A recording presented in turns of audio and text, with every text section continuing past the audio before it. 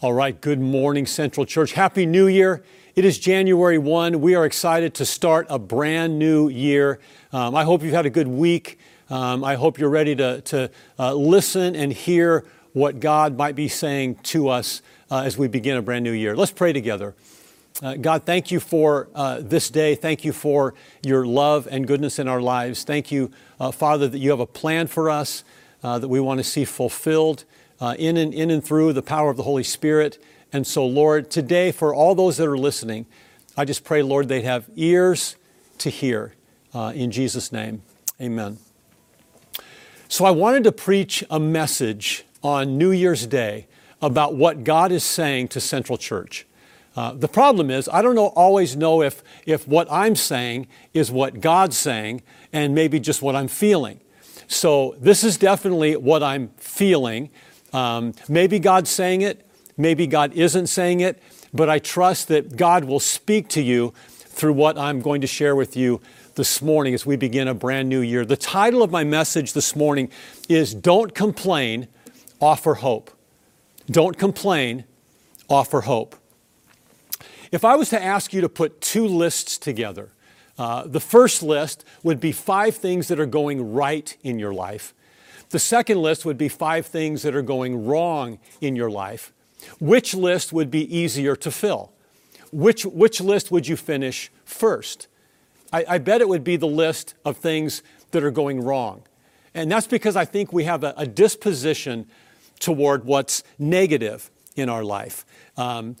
Complaining, in other words, is natural to us. It comes easy for us to complain about things in life. Did you know the Bible says that complaining, the Bible actually calls it grumbling, that's sin? Grumbling in the Bible is sin. I'm not talking about sharing your frustrations with God in prayer or your pain or your sorrow. I mean, God wants us to do that.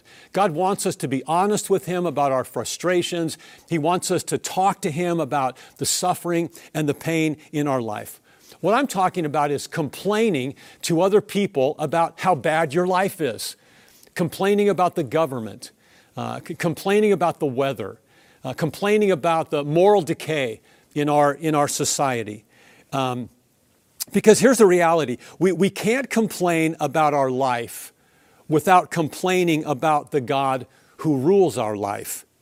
Grumbling about life is grumbling about God. You can't really separate the two. So if you complain about a restaurant, maybe you complain about its service, or you complain about its food, you're really not complaining about that waiter or waitress that didn't serve you well. You're really not complaining necessarily about that cook. Ultimately, what you're complaining about is the manager of the restaurant, because the manager of the restaurant has the power and the authority to fire the server or to fire the cook and to make sure that you're getting the food and the service that you need. When you complain about your professional sports team, you're not necessarily complaining about the players, although we do, or the coach.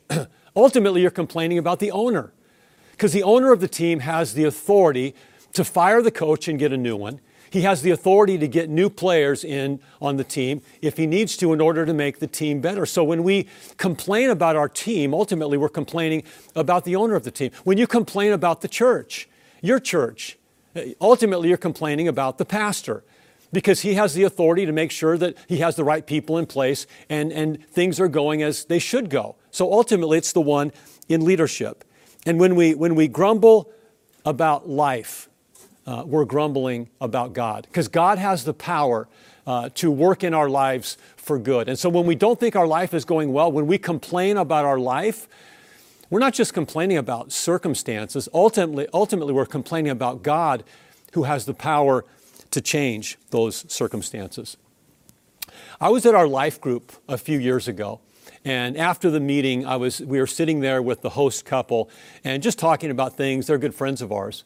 And I just started complaining, like big time, about the weather. Complaining about the snow, complaining how stupid the wind is, complaining about the freezing temperatures, how I hated the ice in the driveway in the morning, the wind when I get out, all of that stuff complaining. And I got done with my rant, And their 12-year-old son was sitting there listening to me. And he goes, you don't have to stay. Like, you could move. You could leave anytime you want. And he wasn't being a smart aleck. He was just being honest. Like, dude, what's wrong? Like, you have the power to control this, and you don't really need to complain. He was right. Here's what he was saying. No one wants to be around people that complain all the time. He was saying complaining doesn't make you cool. It makes you annoying. He was saying you have the power to either change your circumstances by moving to an area where there wasn't snow and cold, or by changing your attitude. So why don't you? I was put in my place by a 12-year-old who said, you don't have to stay here. Like, you're just complaining, but you could actually do something about it. And if you're not going to change your circumstances, then change your attitude. It was almost like he was saying, you're a pastor, so don't complain. Offer us hope.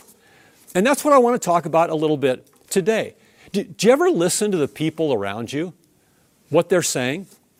We live in a world of constant complaining. I call it chronic misery. Like, just listen to the people around you.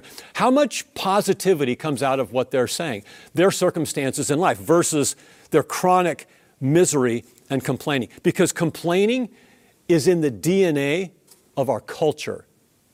Complaining is part of the DNA of a fallen, sinful world. And I find myself, friends, I think you do too, slipping into the DNA of the world. But complaining is not in the DNA of Jesus. The Christian life is about hope. Colossians 1:27 says this, "To them God has chosen to make known among the Gentiles the glorious riches of this mystery." What mystery? The mystery is Christ in you. Christ lives in you. That's this mystery of the gospel that God now makes his home inside of us. And he calls that the hope of glory. Christ in you, the hope of glory. When Jesus said, "You are the salt of the earth," he meant you are the hope that life can taste good, that life can actually be enjoyable. You are salt that brings flavor to life. The way that you live is supposed to make those around you recognize and see that life has meaning. It's flavorful. It's enjoyable. James says this in James chapter 3. "And so blessing and cursing come pouring out of the same mouth. Surely, my brothers and sisters, this is not right." Like, complaining and being positive, grumbling and saying good things shouldn't happen out of the same mouth. I mean, we should be those where blessing pours out, not cursing and complaining. Then he says, "Does a spring of water bubble out with both fresh water and bitter water? Does a fig tree produce olives, or a grapevine produce figs? No. And you can't draw fresh water from a salty spring." Okay, so what is James saying? You have Christ in you, the hope of glory. The Spirit of God lives in you. You are the light of the world, so that should be what comes out of you. Like, it shouldn't be sweet water and bitter water. It shouldn't be blessing and cursing that come out of the same mouth. It should be offering hope, offering positive ways to live life instead of complaining and grumbling as you go through your day. Let me ask you this. Have you ever looked at the stars in a remote area where there's no natural light? Maybe you've been camping, maybe you've been in the mountains, and you look up in the sky and you look at the brilliance of the stars, and you're like, wow, that's amazing. I've never seen anything like that before. Let me say that again. You're out in a remote area where the stars are brilliant because there's not a lot of natural light. And you look up there and you go, whoa, that's amazing. That's incredible. I've never seen anything like that before. Do you know what the Bible says that's like in Philippians? It says that's what people say about us when we don't complain, but we offer hope. We are like the stars in the sky that wow people, that people think are brilliant and amazing and are awestruck by that. Philippians chapter 2, verses 14 to 16 says this, do everything without grumbling or complaining, so that you may become blameless and pure, so that you may be children of God without fault, listen, in a warped and crooked generation. Then, when you don't grumble and complain, then you will shine among them, among the people that live in your oikos, your relational world. Then you will shine among them like stars in the sky.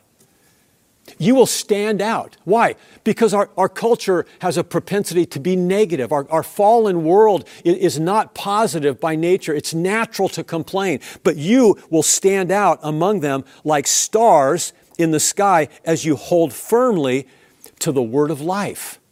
As you hold firmly to God's word and to God's plan for life. Holding firmly to the word of life is living in the hope that God provides. It's showing the world that living God's way gives life. Okay, so we become like stars in the sky that are brilliant and amazing when we don't complain. That sounds pretty simple to me. Like we can stand out from the world when we offer hope instead of complaining. Friends, I don't think the world is getting better. I think it's getting worse. God said it was going to be that way. So the potential to complain is only going to rise, which means we have the potential to shine even brighter as the world gets darker. So stop complaining and offer hope. I think that's what God is saying to the church. I think we're in what I call an Isaiah chapter 5 season in the world. Here's what it says in Isaiah 5, verses 20 and 21. What sorrow for those who say that evil is good and good is evil, that dark is light and light is dark, that bitter is sweet and sweet is bitter. What sorrow for those who are wise in their own eyes and think themselves so clever. That's the world we're living in. All of a sudden, people are saying darkness is light. Light is darkness. Right is wrong. Wrong is right. Things have been flipped in our world. Sweet things are now bitter. Bitter things are now sweet because people are clever in their own eyes. It's like a new Renaissance period where all of a sudden man's wisdom is better than God's wisdom. And that's what they're living by. So many things are just wrong. I don't have to tell you that. You've noticed. It's so backwards. It's crazy. Did you ever think that you'd live in a world where you're seeing some of the things that you're seeing? But God said it would happen. And God said, this is our time to shine. So stop complaining and offer hope. So we can stand out like stars in a brilliant dark sky. We can stand out like light. Like Jesus said, you are the light of the world. So I have to catch myself, and you're going to have to catch yourselves when you feel like you're slipping into the DNA of culture. You're slipping into that complaining mode in life. And we have to live in the DNA of Jesus, which is hope, not complaining, and offering hope. Man, I find myself just so easily slipping into that. And I'm going to have to catch myself this year and say, wait a second, things are getting darker. God wants me to be the hope that the world needs, the light of the world, the salt of the earth. He wants me to be a difference maker in the lives of people around me. Let me remind you of Colossians 1:27. To them God has chosen to make known among the Gentiles the glorious riches of this mystery, which is Christ in you, the hope of glory. Christ in you, the hope of glory. If Jesus is in you, then hope is in you. The DNA of Jesus is in every spiritual cell in your body. You are the light of the world. So this year, 2023, let your light shine. I got a great letter as I close this morning from a lady in the church that her and her family just started attending in July. And 4 years ago, they were wounded deeply by a church and hadn't been back since. The only reason they came back was they have 2 small children, a 3-year-old and a 5-year-old, who kept begging them to take them to church. So finally they did. And they heard about Central from some mutual friends. and they came and they visited. And she said at that point in her life, the only thing that was keeping her from taking her life and ending her life was not wanting her kids to not have a mom. I mean, she was medicating her pain with alcohol and drugs. She was miserable. She had no reason for living. She said she stepped onto our campus, and immediately as people began to warmly love and greet her, she said she felt like something was different. As she began to sit through the messages and sit through the worship, she said God began to awaken a new life inside of her. And just a few months later, she says, now I have a sense of meaning and hope for my life. Friends, that's just a microcosm of the world. The people that are living in darkness with no meaning, no hope. And we are the church. We are the body of Jesus Christ. We are His disciples, His children. And we have this message of hope. And her life was totally turned around. She only knew darkness and death in the place she was living. But when she stepped into a realm where there were Christians offering hope, everything turned in her life. And that's the influence that you can have on your relational world as we begin a brand new year. So my encouragement is, don't complain, but offer hope. Remember, like that 12-year-old told me, no one wants to be around people who complain. Complaining doesn't make you cool, it makes you annoying. You have the power to change through Christ if you want to. People need hope. Let Christ in you, the hope of glory, shine through your life. Let me close in prayer for us this morning.